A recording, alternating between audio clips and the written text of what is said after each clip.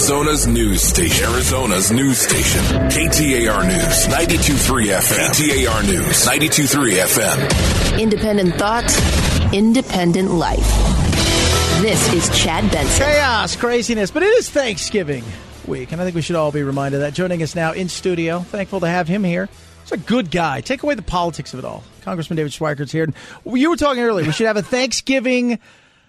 What are we grateful for? What are we grateful for? We can't, I think in this day and age, we're grateful for so many things, but we are so hyper-focused on the bad that it's crazy. Well, look, there's an argument out there from some of these fancy social folks that focus on society. When times are actually pretty good, we end up fixating on the mundane, the absurd. So think about how many folks have their entire psyche wrapped around the president. Too many folks. And at the same time, the job market has been amazing. Wages are going up. The number of diseases just in the last 12 months that are about to be cured. I don't know if you saw in the news story today, even food insecurity is some of the best it's been in decades. There's so many good things happening around us. Could we actually just be thankful for it? Yeah, it's crazy. I was talking to Malcolm Gladwell, little name drop there, for those of you guys who he's name dropping. Yeah, Malcolm's a good dude. But we were talking about the fact that when something happens, when there's a shooting or something like that, because we've never been safer in our time in the history of forever than we are today, that it actually pops a bubble. Even though we're safe, we're less violent than we've ever been in the history of our planet, let alone just our world. And at the same time, because that gets popped, people freak out about it, and we have so much to be thankful for. It's insane. Now, it doesn't mean you don't keep striving to be better, but there's some data out there, some of the math says, those of us here in the Phoenix area, we are dramatically safer today than we were 30 years ago. It doesn't feel that way. Yeah. That doesn't, sell newspapers and everything else. But mathematically, your chance of being caught in some violent situation, you are dramatically safer today than 30 years ago. Maybe what we should fixate on is how did we get safer? Let's do more of it. Yeah. Let's figure out what's working and then look at communities that didn't get as safe, figure out what they did wrong, and don't do that. Yeah. It's a really interesting world because you get these phone calls at our office. If you could see the emails and you were talking about the death threats and stuff like that. It's insane. And even just within the last hour, I had groups at my office both demanding impeachment and those demanding nothing. And the conversation was about everyone's feelings. Yeah. And I know that's uncomfortable, but when you actually sort of dug down, it was, well, I feel uncomfortable. Well, this is disruptive. And can you take a step backward and say, okay, you do understand if you set this as the precedence, do you know what you're about to do to the society? Any future presidents, future Congresses? Is it really when you're 11 months from an election, this is what you're going to fixate on in a time where so many things are going well? Yeah, I said today, as we're talking to Congressman David Schweikert, I said to him, you know what, Democrats, they're not looking for something impeachable. They're looking for something that is removable. And that's what they want. They want to find a removability because I think you could probably actually a really... Can I steal that from you? Absolutely. Please do. Go for it. No, take it. They're looking for something removable. The impeachable, you could probably go back and find enough that everybody could get picked on. Something, I mean, we all speed, we all do something. We'll chat. It's different. No, they want something removable. That's what they want. They want to be able to remove. They want a mulligan, if you will. And it's no longer about impeachment. It's about removable. And it's crazy because I look around and I know you guys do work and I don't think people understand that. Yesterday there was a bill signed. There wasn't a lot of hoop and holler, although it's been a lot of animal stuff going on. But there was a bill signed. Mm-hmm. It was bipartisan. Yep. It was a shutout. You guys all agreed on something. Why? Because there was no politics involved. But tell everybody about the bill because it was about, police brutality and abuse of animals.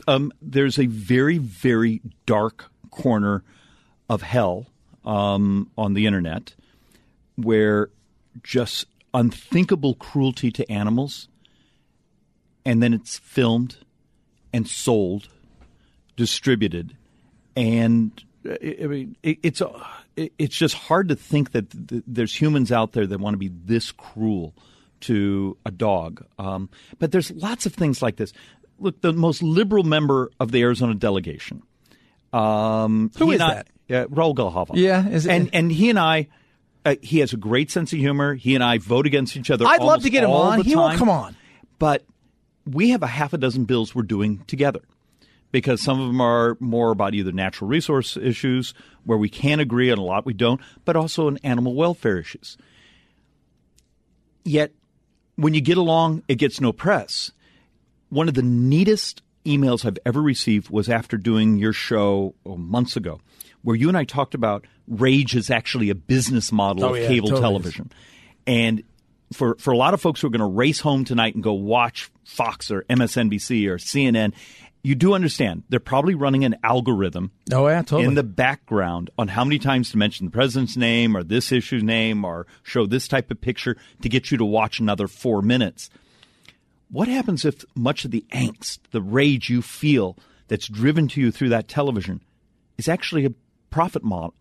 It's a business model. Yeah, you guys are, I try to tell everybody, you're nothing but a data point, and that's it. You're looking, we're looking at the data we're taking in. This is the point we get to keep you past here. When we keep you past here, you become an extra dollar that I can charge later on down the line, and I don't think people understand that. And so all I'm going to do is appeal to to what's going to make you emotional and stick around. We've got Congressman David Schweikert here. He's going to keep through the break with us. We're going to talk about impeachment, the craziness, the wildness, and maybe, hey, do you guys get along at the holidays? It is the Chad Benson Show. It's Arizona's news station.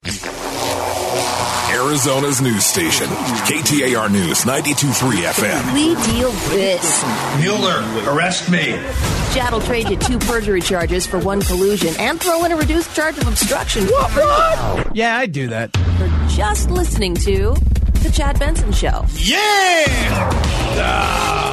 Congressman David Schweikert. I'm looking at the ugly, did you see the Tesla? Yeah. The Cybertruck? Did you see it did a tug of war with the Ford and just destroyed it? Well, look, you want a bit of truth. I actually have a Ford hybrid that has it's a 10-year-old Ford Escape, but it's those big electric motors on those wheels. Yeah. I swear, off the line, I'm incredibly fast.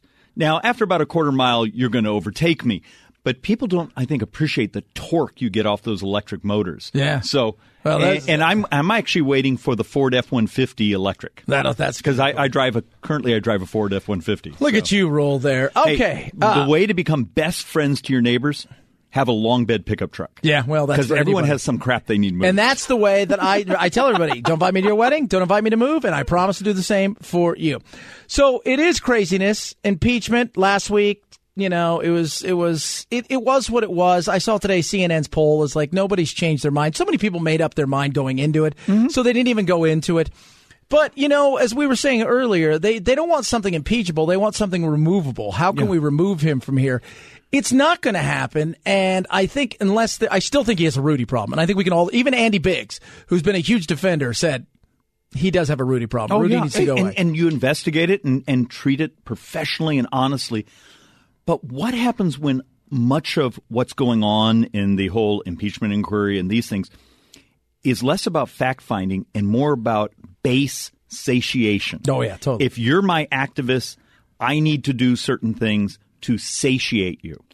We're trying to actually have some conversations with folks, say, do you understand all the other stories that are going on around this? Yeah. And how many people, when they go in front of the microphone, will say something very different than they were saying in the back room because this is the theater. Yeah. Because you know what? Like, was it Deborah Lawrence out of Michigan? Was that her name? Yeah, Brenda Lawrence. And she just got her head handed. She got her head handed. She says, why don't we censure him? And then, it's on record and we can move on. And she just had to backtrack because she didn't stick with what was going on. But there's got to be people, both sides. Look, I've talked to a few congresspeople who are very disturbed by what Trump did and are very upset by what he did because let's be real, there was a quid pro quo. But it just, quite frankly, I think the thing that helped the most is the Ukrainians are kind of useless at doing all this stuff. So I think that helped them the absolute most. But come on, you're 11 months from an election. Yeah. And look, we all on occasion have to find a way to communicate and those things with our activists because they're the people that get us on our ballot, put up our signs, help us. But what happens when they've gone so far to a fringe that it consumes all of Congress's time? Yeah. So we have functionally, when it comes to anything middle-sized, large, we've done nothing. We will have been there almost a year and we've done nothing. And there were a whole bunch of opportunities. even the White House willing to work on pharmaceutical prices or things of this nature.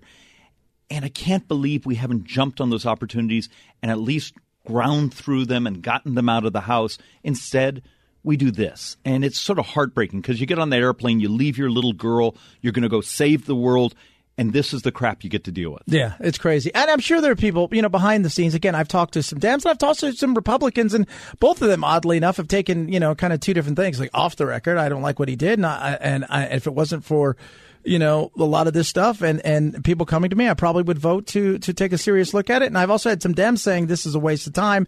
But the reality is everybody's going to play on their team, and this isn't going to go anywhere. Well, good example. One of the people that was just in my office, a smart older gentleman, really wants impeachment. But his reason for wanting impeachment was, well, the president is too disruptive. Okay. But being disruptive is not a criminal act. No. It may make you feel uncomfortable. In business, by the way, Uber and Lyft, we were talking about the murder, very disruptive, and people don't like that. Look, Netflix to Blockbuster Video was disruptive. Yeah. But the fact of the matter is you got an election coming. If someone makes you feel uncomfortable, vote them out. But could you imagine if the Democrats were successful in impeachment? What's the new standard for our country? So the next time there's a Democrat U.S. president and a Republican Congress, are you almost obligated to just do the same thing? Have you just weaponized this process? We know the rage portion is a business model, driving people to demand this. Have you created this sort of ecosystem where this is what the future looks like politically? Because it's not about the politics. It's about the folks who communicate to the public, who are making money off as much chaos as possible. Absolutely. It's a really ugly chicken egg, profit motive, business model, and it tears the country apart. It does. We got about 30 seconds here. Thanksgiving, Christmas time. What's it like around there? Everybody just kind of puts their swords down and remember, we are shockingly kind to each other. It's the outside influence that are jerks. Yeah. And for someone like myself, we have a Thanksgiving Day tradition. I'm an adopted kid. Many years ago, I met my birth mother. And so we'll do the Fountain Hills Thanksgiving Day Parade. We'll run and see my family. It's here in town. And then we get in the car and go to California and see my two half-sisters from my birth mother. And it's just the neat experience of bringing the family together. It's awesome. Congressman Schweikert, as always, love having you here. 323-538-2423 at Chad Benson Show is your Twitter. Nick Offerman, he's a comic. He's going to join us straight ahead. Chad Benson Show, Arizona's news station. Arizona's news station, KTAR News 92.3 FM. Got that sniffling, sneezing, stuffy head thing going on? Time for your daily dose of Vitamin Chad. Award-winning? Yeah, to say the least. He's done just about everything, right? Writer, woodworker, actor, comedian, now on tour, going to be in Phoenix, Celebrity Theater coming up December 13th. Nick Offerman joins us. And by the way, for all of your great stuff that you've done, to me, I look at you and I say to myself, Meet the Millers. I just love Meet the Millers, man. Oh, thank you. That was a lot of fun. I think that was my filthiest role. I had ear sex with Jason Sudeikis in that movie. Yes, you did. That was a good time. Between all the slinging with your wife that you do on the Sling TV stuff and that, I was like, that right there is spectacular. But you're on tour. You've been out there since July. You're going to be coming here, and you're going to be finishing off the next night in San Diego. And how's it been? Like, the 37 dates you've been on this? And it's funny because when you read all the stuff, it's not the traditional quote-unquote stand-up comedy because, you're kind of a humorist more than you are get up there and tell jokey joke. Yeah, I don't have the talent to just to make people laugh with my clever wit, so I have to actually work much harder. So I come up with things I want to talk about, things in myself perhaps that I want to address, and then I couch those in funny songs, and people seem to laugh. I do a little dancing. There's some excellent sachet work in this show.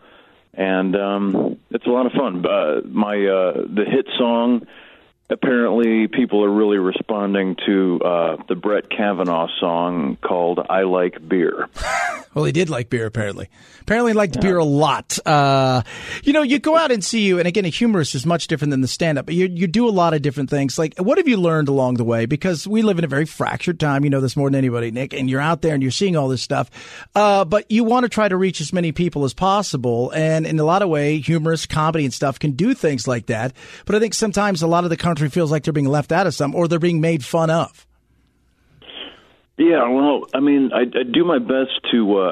There's some big ticket items these days in the White House that are kind of unavoidable. Like it's pretty undeniable what's going on, and it's getting worse every day. But I try to step back from that and say, look, we're all in this together. We're one big group of people in a country where we get to pick what happens, and so let's make fun of how stupid all of us are.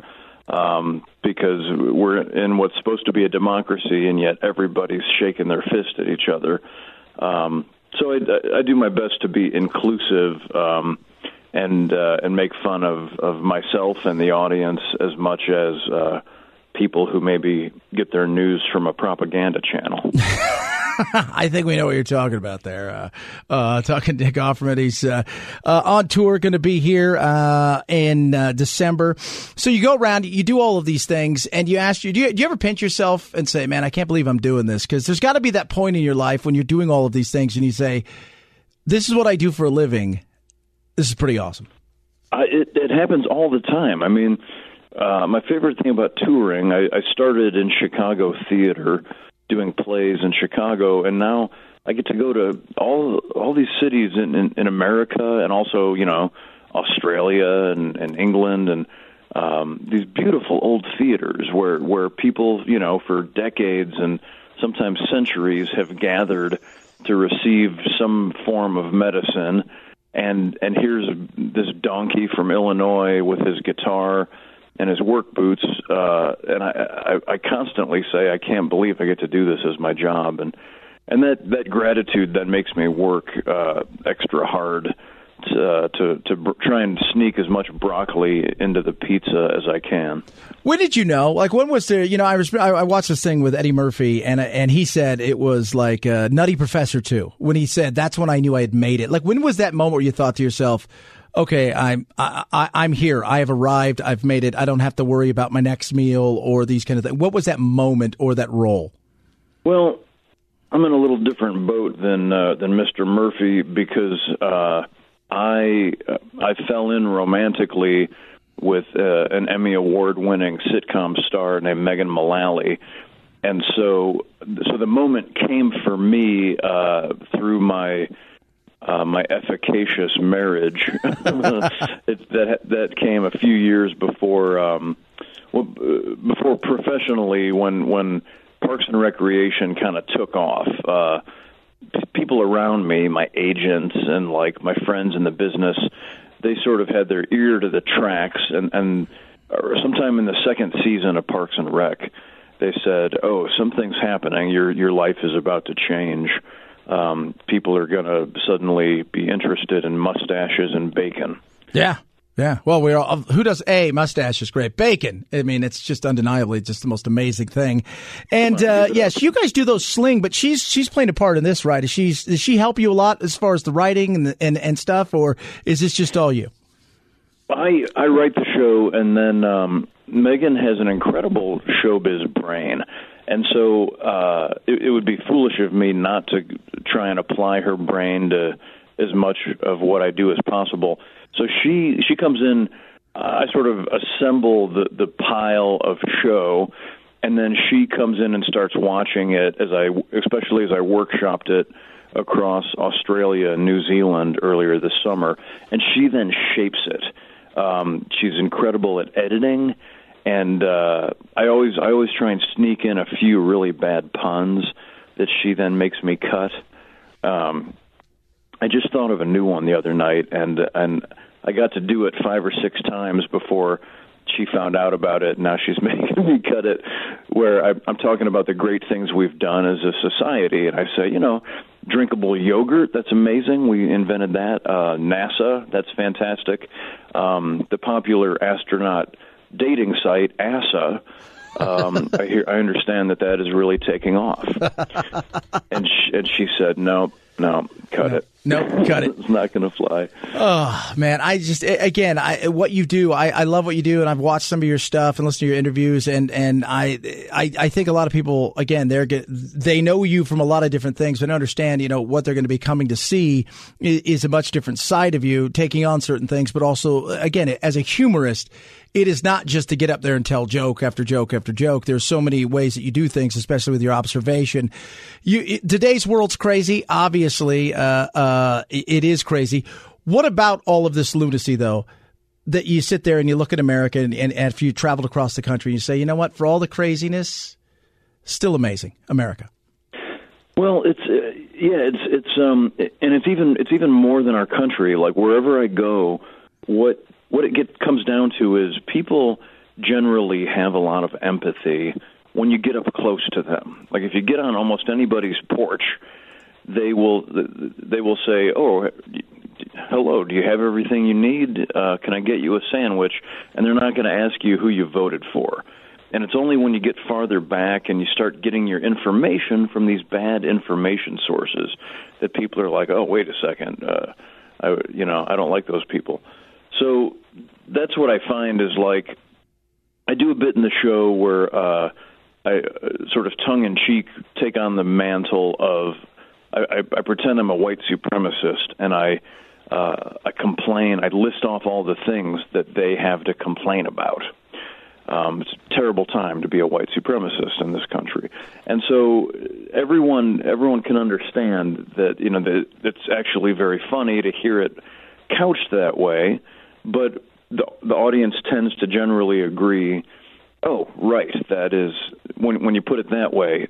We should really try and weed that part of society out. Except, of course, for a few white supremacists come to every show, and they usually get up and leave at that point. I'd like to see that. December 13th, Phoenix, Arizona, Celebrity Theater. I appreciate you taking time today. I know you're a very busy man, and I really do appreciate you taking time. We look forward to seeing you out there December 13th, Phoenix, Arizona. Thank you so much, Nick Offerman. My pleasure. Thank you, sir. Thank you. At Chad Benson Show, Twitter, ChadBenson. Check it out, Celebrity Theater, December 13th. Again, he's going to hit everybody, but you know where he stands, and he's a good guy. He's funny, and it is much different than what you're probably just going and saying, oh, it's a stand-up comedian. It's a lot different than that. And they're maybe throwing a little breakdancing. I've heard stuff like that. 323-538-2423 at Chad Benson Show is your Twitter. It's Chad Benson Show. Arizona's news station. KTAR News, 92.3 FM. The Chad Benson Show, where we reach across the aisle and occasionally poke someone in the eye.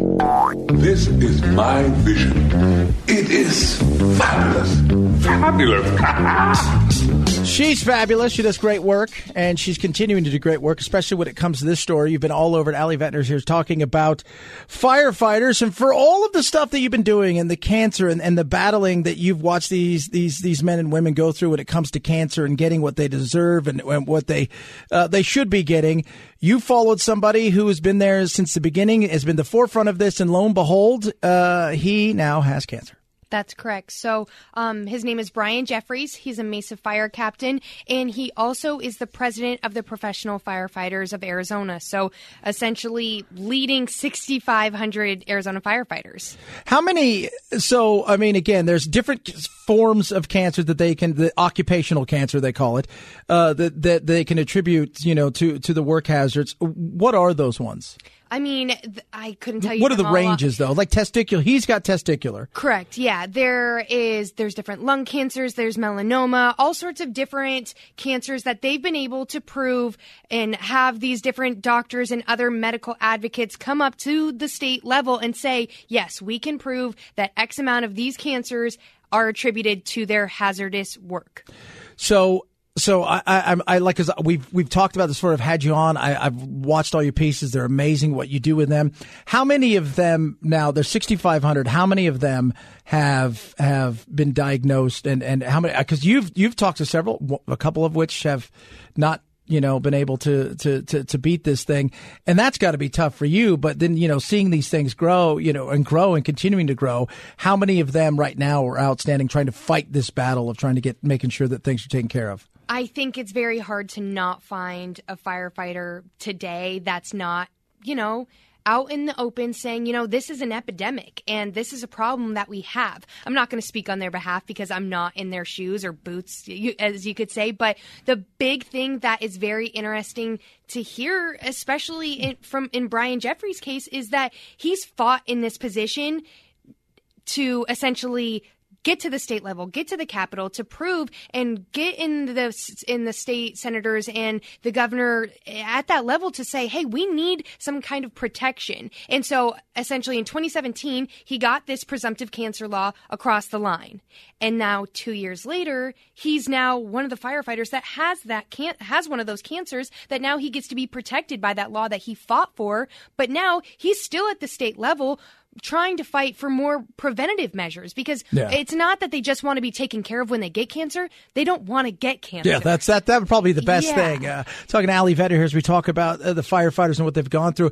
Have they talked to other firefighters nationwide? Are they going through a lot of the similar things? Absolutely, yeah. I mean, there's a big push in Boston for this. Obviously, a lot in the East Coast with everything that happened on 9/11. But the big thing is that this isn't just a Phoenix issue. This isn't just a Mesa issue. And Brian Jeffries is a Mesa captain. And I know that there was a lot of conversation with my initial story when we were talking about all the different cities and different agencies that some are approving for workers' compensation and some are not. And so that was kind of the eye-opening piece of the video when we initially dove into this project, because when you saw Jon Stewart fighting for all these people and all these 9/11 responders saying that they responded, now we need to do the job. And unfortunately, it's hard to close your eyes and think about cancer as a line of duty death because a lot of people don't correlate it as that. But unfortunately, firefighters like Brian Beck and Austin Peck that have passed away, their deaths are considered line of duty because it was cancer and they are a firefighter. Talking to Ali Vetter here, we have one more question for you. As we move forward with him, how is he doing?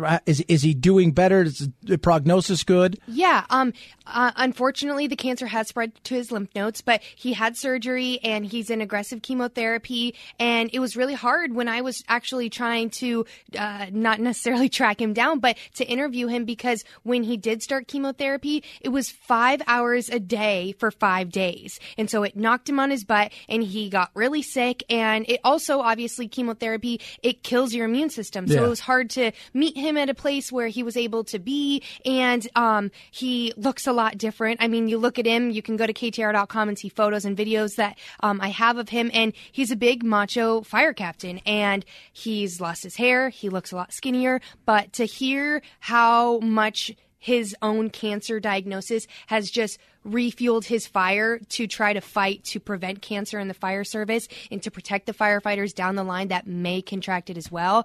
It's very interesting, and it's pretty cool to see someone that says, I want to stay alive so I can just communicate to the next generation of firefighters how they need and how they can avoid this. That's a fantastic piece. Check it out, KTR.com. As always, thank you so much for coming in. Have a great Thanksgiving and eat a lot of turkey. Same to you. At Chad Benson Show, Twitter, ChadBenson. Chad Benson Show, Arizona's news station.